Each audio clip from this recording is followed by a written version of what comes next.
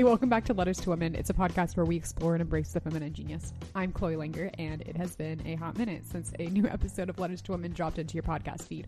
A little update on the Langer family. Joseph, Maeve, and I were so blessed to get to spend 2 weeks in Italy, but as you can imagine, prepping for a 2-month trip abroad with a 6-month-old was a little hectic, to say the least. But we are back, we have stories to share, we're slowly getting over jet lag, and we have tips for traveling with babies abroad, mostly what not to do, things that we learned the hard way. But I'm so glad to be back behind the recording mic again and back with you as we explore this question of what does it mean to be a woman who's Catholic in today's world. You know, Maeve just turned 7 months this past week, and I've noticed so many sweet little baby photos are filling my Instagram feed, and I'm not complaining because I love sweet little baby photos. But it's got me thinking about how these days, especially around the holiday season, it's easy to fall into this trap of thinking you're not doing enough as a mom. Maybe you worry you're not spending enough time with your kids. Maybe at the root of it, you wonder and worry if you're just not mom enough, because I know I have. That is why I'm so excited to dig into this idea of perfectionism and motherhood today with you. At first glance, this looks like a podcast episode that's just for moms of kids, whether they're grown or growing. But what I love about this conversation is that it really applies to all women because we're all called to maternity, whether that's physical or spiritual. So in today's episode, we're going to talk about the root of perfectionism, where that comes from for moms, why failure is inevitable, and how sometimes you can embrace the guilt. Yeah, you heard me right. So pour a cup of coffee. I am on my second one this morning, so you are in good company. Settle in. Today's episode is a letter to the woman who doesn't think she's mom enough. Today, we're welcoming to the podcast Kim Cameron Smith. She is an on-fire Catholic revert, an armchair philosopher, and an artist of family life. She lives in Northern California with her husband, Philip, and their 4 kids. She's the host of the Gentle Catholic Parenting Podcast, the founder and editor of the parenting ministry, Intentional Catholic Parenting, and her brand new book, Discipleship Parenting, is forthcoming with our Sunday Visitor. Kim, welcome to the podcast. It is so good to have you on the show. Oh, it's so good to be here. I'm so excited. Today, we're going to be talking about a podcast episode that is incredibly important, I think, in today's day and age for mothers. And I love, Kim, you made this episode really easy for me because when you contacted me about it, you named the podcast for me. So a letter to the woman who doesn't think she's mom enough. And that just spoke right to my heart as a new mom to baby Maeve, who is about 7 months old. So I'm excited to dig into this topic with you and excited to talk about your new book. But before we talk about motherhood, perfectionism, kind of the culture the surrounding motherhood today, for those who haven't met you, can you tell us about your story as a Catholic woman? Oh, yes, I'd love to share it. So I love being a Catholic woman, and I was not born into a Catholic family. I was not raised with any kind of faith, and then my mother married a Catholic, and he brought me into the church when I was 12. So I was brought into the church when I was 12, but I left by the time I was 16. So my home life was, like at home, we didn't really celebrate liturgical holidays. It wasn't strongly Catholic. I did not have a strong Catholic identity, and my experience wasn't strongly Catholic. But my stepfather did give me that gift. And so I left when I was 16. As many teenagers do, I followed my friends into, there were these different ministries on high school campuses, and they were definitely Protestant, non-denominational. So I did that. And then for 5 years or so, I moved in and out of different Protestant denominations, non-denominational Christian churches, and none of them really felt like home to me. I would always find something lacking, and I just would move on. And eventually I just left Christianity behind, and I got into Buddhism and Hinduism. I studied it superficially, and by the time I had graduated from college, I had left any kind of religion behind. I was basically a nun. And then what happened was I was a medievalist. And so I moved to England to study at Oxford, which is it was the Holy Spirit working. I was drawn to medieval literature, and I moved to England, and I'm living in Oxford in this beautiful medieval town filled with the beauty of the church. And I was studying medieval literature, and I was drawn to women's devotional literature. I was a non-believer studying women's devotional literature. And in those stories, the women are talking about their experience of the Eucharist. So I was like, all these women living in different parts of the world are having this intense experience of the Eucharist. And I basically didn't want to take it at face value. I started researching Eucharistic theology and the history of the Eucharist. And in short, I had a very strong reversion to the faith during that time. Like, I discovered that when it was all about the Eucharist, I realized that I had not been told the truth, that the real presence was not added later by the church. It was present, like the original, like the first early Christians believed in the real presence. And it was a grace that I immediately believed in the real presence of Jesus in the Eucharist. And if that is where Jesus was, that is where I wanted to be. And I was received back into the church by Father Dominic in the Oratory in Oxford. One of my sons is named Dominic after him. And one of my sons is named Aidan after Aidan Nichols, who wrote the book on the history of theology that led me intellectually back to the truth. So that was what happened. It was about the real presence, and the Eucharist has always been really central in my worship and my feeling close to God. And so, of course, since then, I've had little moments of crisis. As we grow in faith, we'll have moments of doubt. And for me, it was very hard in the early 2000s when the first wave of sex abuse accusations came out. It was very difficult for me, but I moved through those doubts, and my conviction that the Catholic Church is the fullest expression of the truth continues to grow despite the frailties of the humans within the church. So that's my story in a nutshell.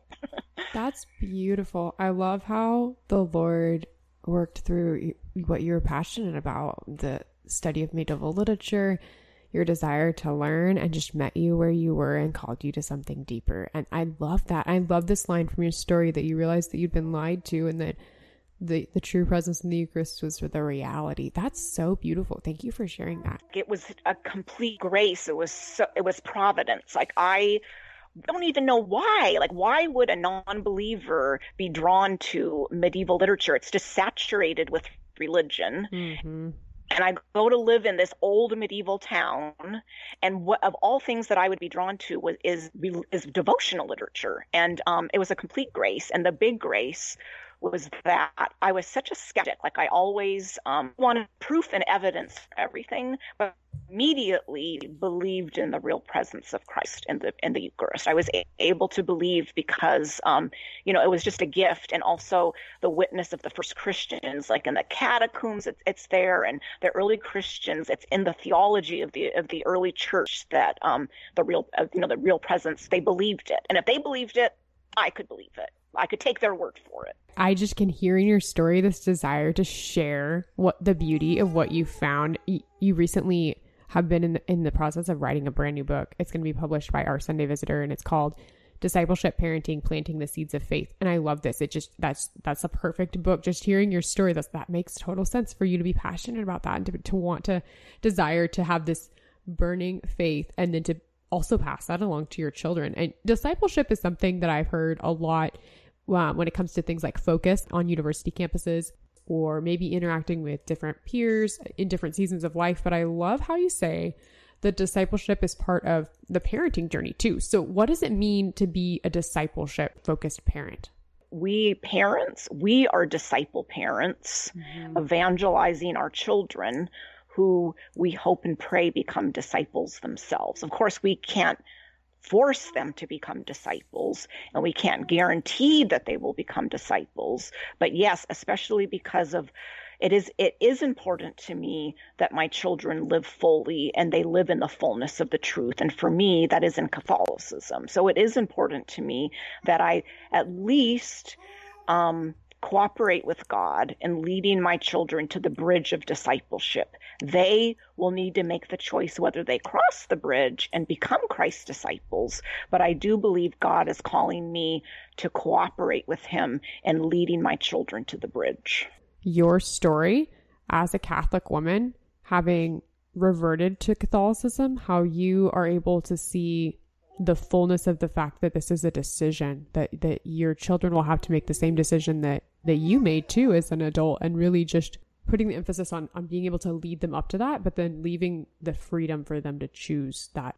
That's right. And I think that is a really nice transition to our topic, because I feel like, wow, a lot of moms put so much pressure on themselves that their kids have to look a certain way, pray a certain way, behave a certain way in church. And we take it really personally if our children do not look like the children of our friends in the pew, or our friends or their children going through First Communion. Like, we worry that our kids aren't getting it as much as their kids. And, oh my gosh, it is very messy. Children are all different. We come with our own wounds, our own expectations. Our children have their wounds and their expectations. And it is really hard. And we put a lot of pressure on ourselves. I think maybe because we are so saturated with information. We are so saturated with images of the perfect family, the perfect mom, the perfect child, that we develop unrealistic expectations for ourselves. Yes, I totally agree. I think that, that perfectionism, it is a kind of perfectionism. And I think that it's rooted in different things for different mothers. I think for some of us, and first of all, before I move to that, let me just say that this perfectionism, it comes out in so many places. It comes out in, we want to have the picture perfect home. We want to make perfect organic meals from vegetables we've grown in our garden. And we want to have the perfect birthday parties, but the thing that I want, that's part of it. But the thing that really touches my heart is the mom who feels like she needs to be perfect, the perfect mother who's perfectly calm all the time, perfectly docile, perfectly loving, and perfectly put together, with children who are perfect little Christian saints, right? That's where my heart is. And that's kind of in our talk together, I'm going to focus on that. And that kind of perfectionism, it's often rooted in our own childhood wounds. No matter what we do, we can sometimes feel like we are not enough, that we are missing the mark. No matter what we do, we feel like, it's not enough. And that can come from, obsessively comparing ourselves to other moms who always seem to have it together, to other moms' children who seem holier, happier, with better, like they're nicer to their siblings. And we compare our family to that family, and we feel less than. We feel like we never measure up. But you know what? I even know women who I know are not carrying deep wounds, who are not type A personalities, and they too can feel this intense worry about themselves and about their children. We love our children so much. We love them so much that we take it personally. We take it to heart when things are not right. So for those moms that are super laid back by nature, I kind of see them like the mother lion who's relaxing in the sun.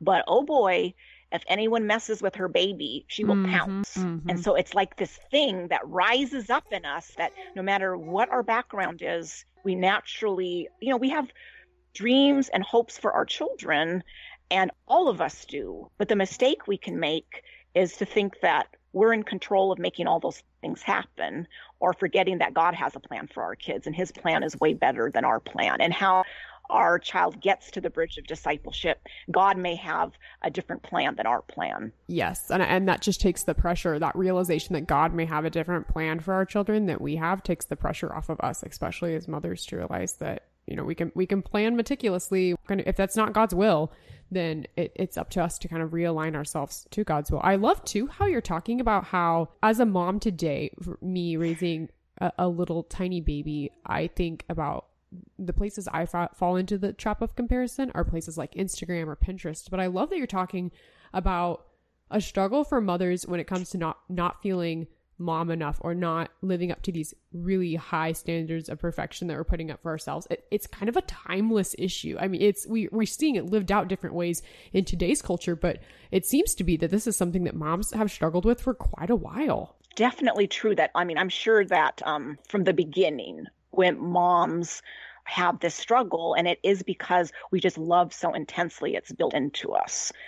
I think that Pinterest and Instagram thing and all the mom blogs, there's like this image of perfection that is really just an illusion. And so if you don't know that, if you are not yourself in the business, you will be like, there are some gorgeous blogs where moms share what they do for the liturgical seasons. And I look at those and I think, oh my gosh, my books are torn to bits and my cake does not look like that. And, it's easy to compare ourselves and to feel like our kids need the picture perfect childhood to be happy, and they really don't. And for me, the big thing is, the relationship struggle. So, I came to mothering with deep, deep, deep wounds. And so it was not possible that I could do it, not only not perfect, but I was just a hot mess. Like I did not understand basic things about relating, about vulnerability. I had to learn all of those things. And the reality is, for any of us, failure at some point in our parenting is inevitable. That it's just the draw, even for those of us without wounds from our childhoods, just the nature of human relationships. There are mismatches in our personality and our child's personality and what we're expecting, what our spouse is expecting as we're raising our children. There's conflicting needs, not only between ourselves and our kids, but our kids have conflicting needs. There is just all of these spaces for friction and even rupture in the relationship. So we come with this brokenness and these obvious places where there's going to be disconnection. And this is the big insight that I learned, well into my mothering, is that mothering is not a straight path with a light at the end.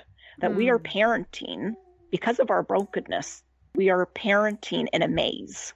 We can sense the light off in the distance, like over the top of the maze. But sometimes we are walking blind, and we can be humming along thinking we're going in the right direction, and then we hit a wall and we realize, wait a minute, I've taken a wrong turn.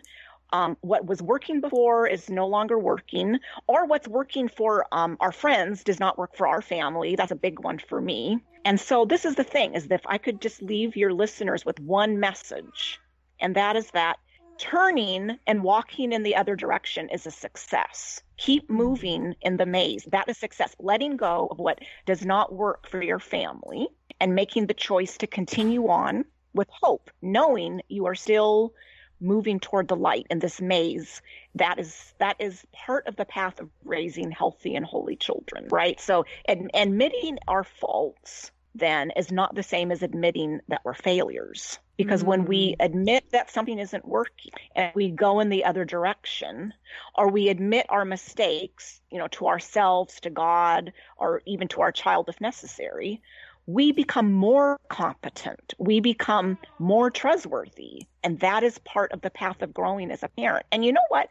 Children understand this. Children get it. When we mess up, when we behave badly or yell at our kids or whatever, they get it. When we apologize and we take responsibility, that is a success. That is showing our children what humility looks like, what forgiveness looks like. We're modeling for them how they handle it when there is friction or ruptures in their own relationships. You say that hitting a wall and turning around and realizing that isn't the right path is a success. Because when I think about parenting, I think I have this ideal or this expectation of what this season will look like. And when I run up against a wall, it doesn't mean I'm a failure. I ran up against the wall. It means now I know where that wall is. Now I know more about parenting. It's okay. I'm getting a better feel of this maze, this journey to knowing how to parent better, but also growing in deeper relationship with the Lord and with my spouse and with my family. That's just so hope-filled. That we're going to hit walls, but that doesn't mean that we're a failure of a parent. Yes. That is beautiful, Kim. I love that. Yes. And that really helped me too, having that insight. And that's just the thing. Stay in the maze. Knowing that you will be imperfect is not the same thing as giving up trying. Sometimes we feel like, oh, there's nothing, I yelled at my child again, or whatever our thing is. We all have our struggles. The effort is part of our transformation. As we keep moving in the maze, that is how God transforms us. He shows us, incredible in my own mothering, that he shows us parts of ourselves that we would not see if we were not parents. We love our children so much. That love is like a light shining in parts of ourselves. Isn't this true? Like parts of ourselves that we never would look at if we were not a parent. I have been willing to look at the ugliest, most broken parts of myself because I love my children so much. I'm willing to look at it for them. And that is also part of the maze, knowing when something's not only working for our child, but when we see the light in ourselves and we know, hey, this is a part of myself that I need to look at. I need God's grace. And that is the thing, is that our failures to show his strength, because on my own, I am telling you, I could not do it. I'm just too broken. I'm too wounded. But with God, he is strong enough to make even me a mother that makes it. A mother that can raise children who are healthy and holy and well adjusted. With his help, I can make it, and I can grow in wisdom and compassion and understanding because of my own failures that God draws out and helps me work through. There's such a vulnerability in acknowledging the wounds in our story, especially as parents. And yeah, you're so right when it comes to parenting, how even in this short time with Maeve, interacting with her has brought up memories that I've tried to stuff down for quite a while, and then working through those. Yes, because I want to be a whole person who lives in right relationship with the Lord, but also I want Maeve to be able to see what it's like to heal. And I know that this will come up further down the line, but how I've seen just in this short amount of time. So I love that you're speaking into that for your seasons of motherhood too, that I've seen that those are the places that God wants to glorify in my story. Like, it's not like just these wounds that he wants to stay in the dark and never get healed. It's these wounds that he's showing us again as parents, because there is hope. I love that word that you use, that there is hope, that there can be redemption here. And there is hope that this can be healed, but also that you can become a better parent through that process. And that's hopeful too. In my book, I call it resurrection parenting, that there are parts of us, like Christ, after the resurrection, he still bore the wounds of the crucifixion. And for many of us, we can feel kind of disappointed, or, we can mourn the fact that we still feel those wounds. We still have the wounds of our childhood, but we can be resurrection parents. God can turn our wounds into something beautiful. He can shine the light on them and turn it in, we can rise again like Christ. Through our parenting, we continue healing. So I've seen this again and again in my own mothering. I have 2 girls and 2 boys, and through each stage of their maturing, I revisit myself at that age, and I'm able to work on my wounds, but also see my strengths because of my childhood. I see the good things in me because of my childhood. That's such a good balanced view too, to see the wounds, but to also see the strengths. Cause I think it's so easy just to focus on the wounds and not on the strength. And so I love that dichotomy of being able to see both, because they're intertwined. Like we're strong in some places because we've been wounded there, when we've been broken, and we've healed stronger. So I love that reminder to look at both the strength and the wounds. Yeah, no, I think that's really true. And one thing I wanted to share with your listeners, it's something that I learned late in my mothering. You cannot escape the guilt that comes with parenting. So that seems like a strange thing to say. And when I first heard it, I heard it in a Gordon Neufeld parenting seminar. He's a Canadian developmental psychologist, and I really love him. The way he approaches child rearing resonates with me. But he said this. He said, you can't escape the guilt. And I thought, what? I don't want to feel guilty. And this is his point. Anytime we are responsible for somebody or something, like even a party, anytime we have responsibility for somebody or something, we experience, as humans, we experience regret or guilt when something goes wrong. It can feel like guilt, but it may be regret. So with our child, we experience kind of regret, and it comes from our guilt, and it comes from the caring for our child and assuming responsibility for him or her. We feel guilt, not because we necessarily failed, but maybe just because our child is frustrated, because he's having a bad day, because he doesn't get something, because he's angry, because he failed, because he, hit somebody or cheated on a test. So a part of us is moved. a part of us as humans, we are moved when the person we're responsible for, when something isn't right. So the mistake is to misinterpret those emotions. And the way many of us misinterpret the emotions is we take all of the failures and our child's emotions, we internalize them, and we feel responsible for making sure our child never feels frustrated, never feels unhappy, never feels angry. So we take their emotions within ourselves, and we feel like it's our job. And that is helicopter parenting and, lawnmower parenting, wanting to clear our child's path of any obstacles. Yep. And the thing is, part of maturing for our children is dealing with setbacks, dealing with frustrations. That, when our child cries, some of us can feel the tears so deeply within ourselves that we put the puzzle together for our child. Yep. But then he never learns to put the puzzle together.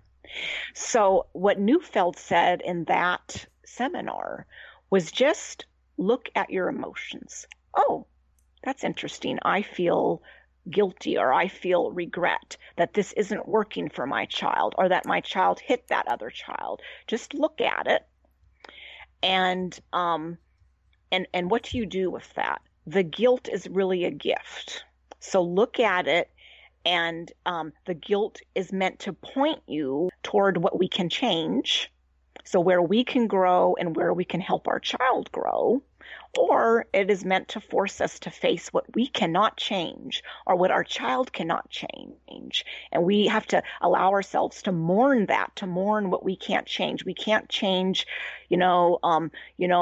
some of our old wounds. We can't change, the little house that we live in. We can't change some things, and we just have to grieve and let go of that. We have to grieve and let go of the hope that we would somehow be the perfect parent, that we would never yell. We can help our child learn how to manage his emotions. And another misinterpretation is to pretend like we don't feel guilty, right? So we might deny that we feel badly because we're kind of defended against it. We don't want to admit something's not working. And we may do that because we assume that it's our fault. We assume we've done something wrong if our child's crying or frustrated.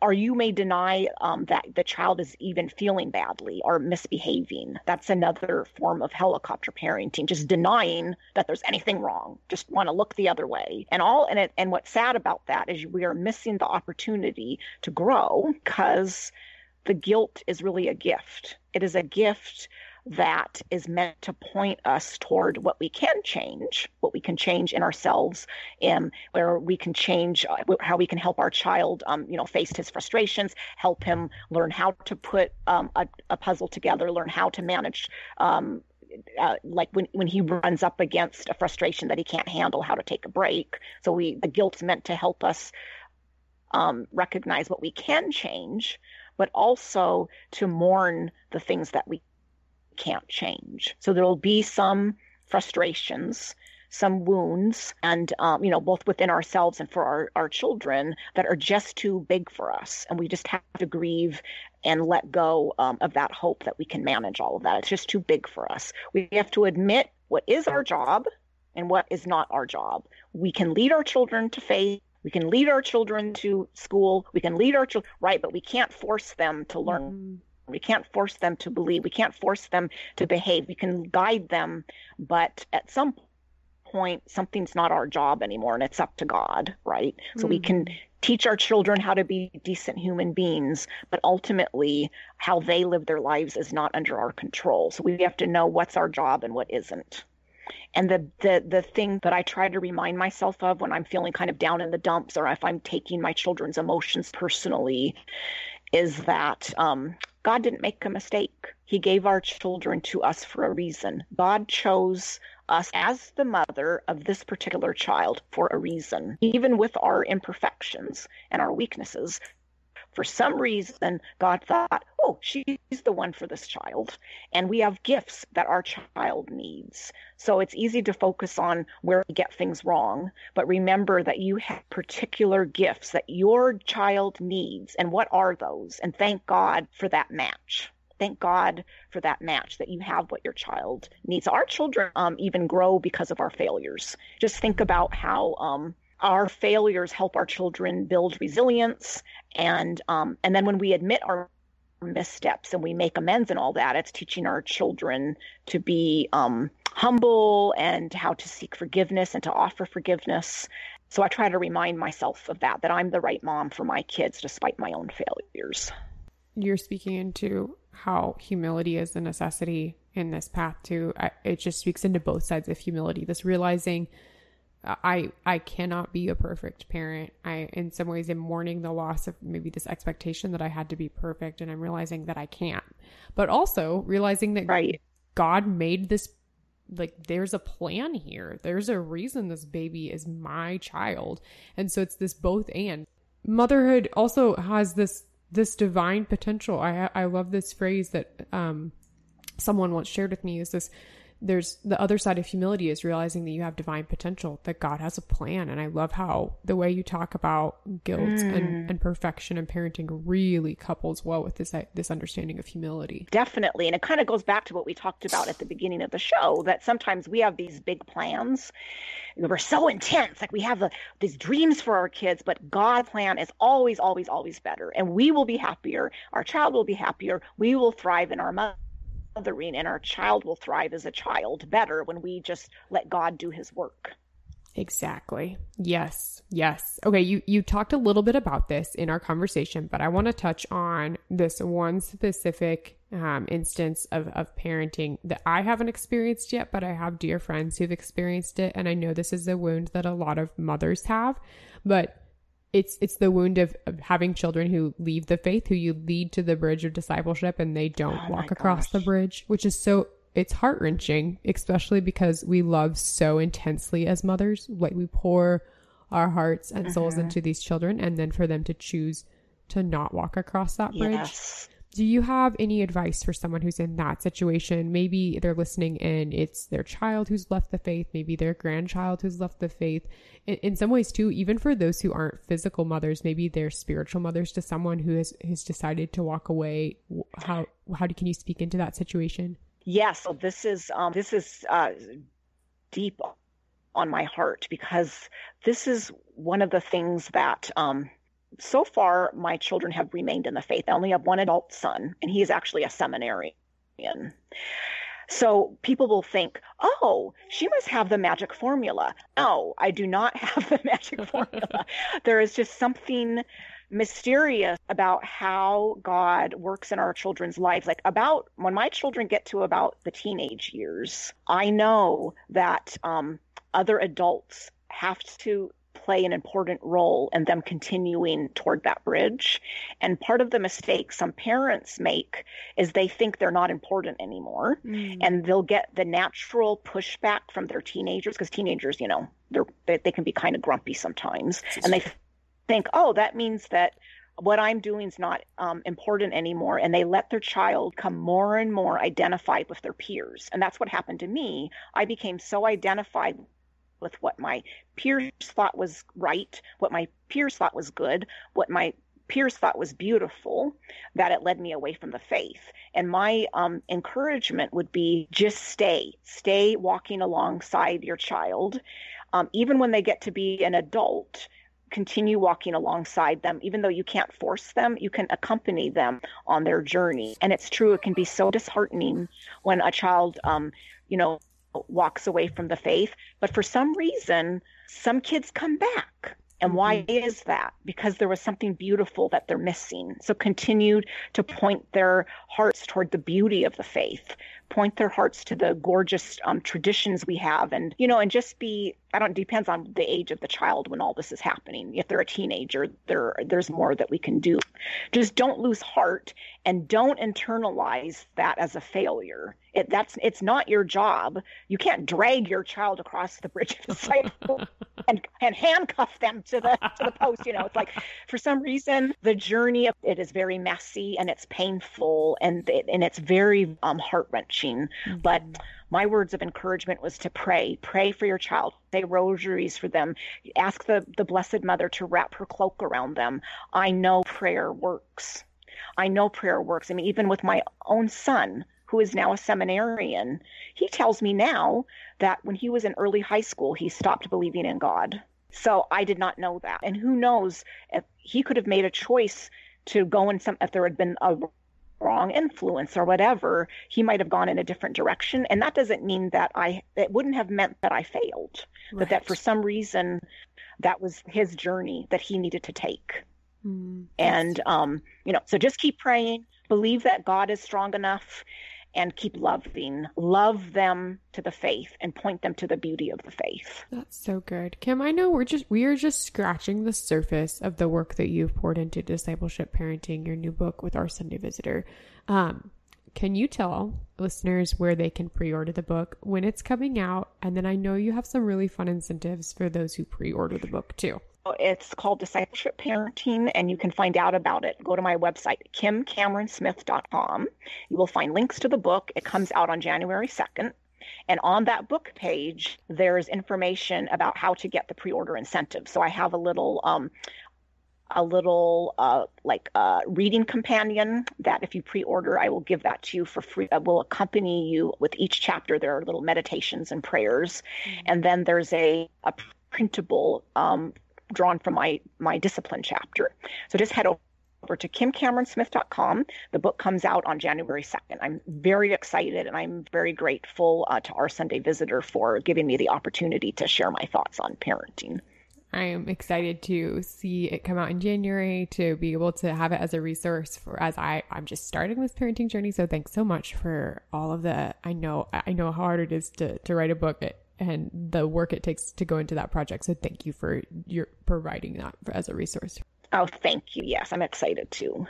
So Kim, the one question I ask all my guests who come on the show to wrap up our conversation as a podcast that explores what it means to live out the feminine genius, can you speak into how you embrace the feminine genius in your daily life, especially as a woman who's so passionate about raising children to love and to know Christ, and then to share that love with others as well? I think I just love the topic of your show because of this. It's underexplored what the genius is. So I love this, and I love it that you ask every guest to comment on this. I think for me, I see myself as a spiritual mother to not only I'm clearly a biological mother, but I'm a spiritual mother to many children. I think all women, whether or not they are biological mothers, possess the gift of nurturance.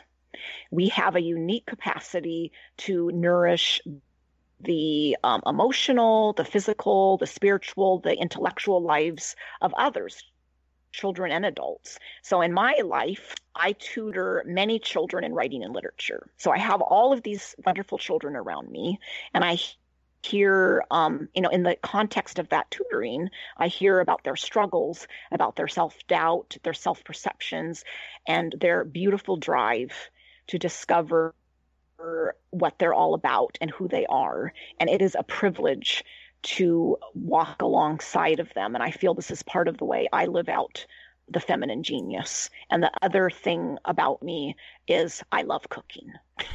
So I love feeding people. It's part of the way I feel I nurture people. So I like to cook for people, and I like to put feasts together for them and feed them.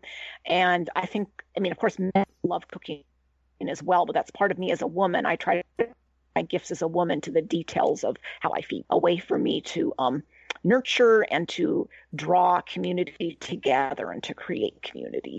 We are just being able to wrap up this conversation talking about the universality of maternal desire as women. So we discipleship, we focused more on the parenting side of it in this conversation, but I think you spoke into this so beautifully, is that discipleship and mothering is something that all women are called to. So Kim, thanks so much for coming on at the show and sharing your story. This has been such a fun conversation. It has been so much fun, Chloe. I really enjoyed it. I appreciate chatting with you, and thank you so much for the work that you're doing. Hey, thanks for listening to today's podcast. You can find the show notes for today's episode over at oldfashionedgirlblog.com. I cannot wait to share the next episode of Letters to Women with you. It's a conversation with Bridget Busacker about discerning between different methods of natural family planning and the beauty of community, both in her story and in the community of those who practice NFP. But ironically, speaking of perfectionism today, it's a conversation that Bridget and I had to record twice because our audio didn't save the first time. And I knew I had been praying the litany of humility too much these days. But it's coming soon, so watch your podcast feeds. Always feel free to reach out with comments, ideas of episodes, guests that you would love to see on the show. You can always send me an email at chloe.langer@gmail.com. And that's all I have for today's show. So until next time, be not afraid.